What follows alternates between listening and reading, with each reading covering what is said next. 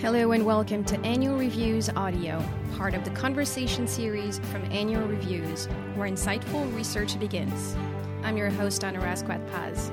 In each episode of our show, we feature top scientists in fields ranging from astrophysics to sociology. In this episode, Don Engber, founding director of the Wits Institute, Judah Folkman, professor of vascular biology at Harvard Medical School and professor of bioengineering at the Harvard School of Engineering and Applied Sciences, talks about his article, Mechanobiology and Developmental Control, which he wrote with Tadanori Mamoto and Akiko Mamoto for the 2013 Annual Review of Cell and Developmental Biology. He discusses the role of physical and mechanical forces in the control of cell development and disease, which he says is as important as chemicals and genes.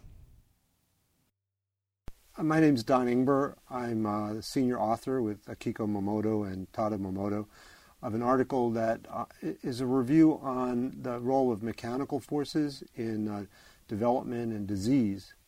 And it's a little unusual for a biological review article because most of the work in the last 30 years is focused on genes and chemicals and hormones.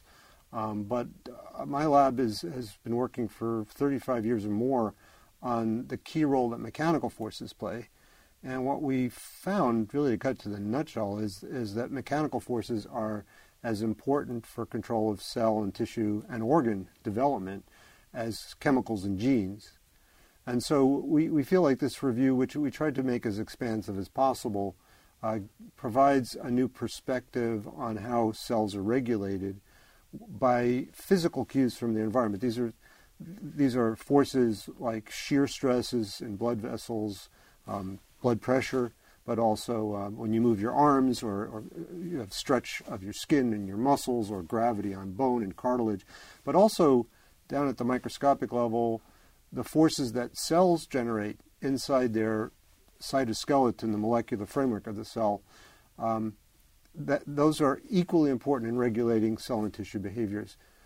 So all cells have this cytoskeletal framework, which contains actomyosin filaments, which are the same actomyosin filaments that we all have in our muscles when we contract our muscles. And when cells contract, they pull on their adhesions to other cells and to the extracellular matrix on which they adhere. That's the in vivo anchoring scaffold. I like to think of it as an egg carton on which the cells sit like eggs, because the matrix orients the cells and provides basically a scaffold for their orderly renewal and repair. And so in this article, we actually start at the beginning of development, from fertilization of the egg all the way through the divisions of the cells in the early embryo to the formation of the first tissues and organs, to the morphogenesis, the generation of form of the particular tissues and organs, and then how tissue architecture is maintained throughout adult life, and how mechanical forces actually govern some of the major control points at all of those stages, and then how when the mechanical sensing and transduction systems, we call it mechanotransduction, how mechanical signals are converted to a chemical response, how that system sometimes can become deregulated, you actually can get disease. Examples of mechanical forces in development.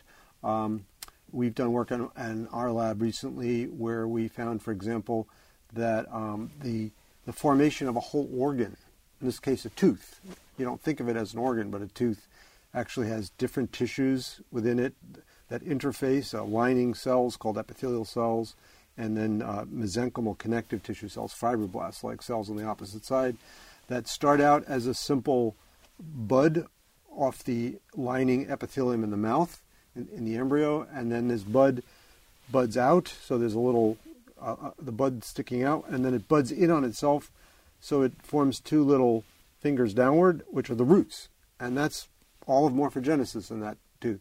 Blood vessels come in, nerves come in, the epithelium differentiates into the hard enamel and dentin of the outer covering of the tooth. And for 20 years, people have been working out all of the genes and the morphogens, the chemicals and factors that regulate the steps that go from that initial bud to a tooth. But no one really understands how it works. And what we found, and this is just one example, is that the cells that are on the upper layer, the epithelium, the lining cells, put out two different factors. One, induce cells to migrate towards the matrix on which they sit. So the cells beneath are induced to migrate upwards towards the epithelium. And that's at a very gentle gradient, so cells all the way in the distance are starting to march towards it. And at the same time, the same cells produce out a factor that's a repulsive factor that basically tells the cells that are coming close to turn away. And this causes the cells to compact, to crowd together. It's called mesenchymal condensation. And this is known for probably 50, 100 years, that there's a mesenchymal condensation as a first step before most organs form. And in fact, the shape and size of that condensation can affect organ size and shape. And what we found is that physical compaction, the compression of cells tightly packed, is enough to trigger the transcription factors that induce all of the differentiation steps that lead to tooth. And you could actually take this undifferentiated connective tissue cells and physically squish them between two pieces of rubber, and they can then be induced to go all the way to a tooth when combined with the epithelium. So that's a case where all the genes and chemicals that people mapped out are indeed correct, but the genes encode for these motility factors, which then manifest their activity, their form-inducing or organ generation-inducing activity, through inducing a physical change in the microenvironment. And then once the cells experience that, you don't need the factors anymore.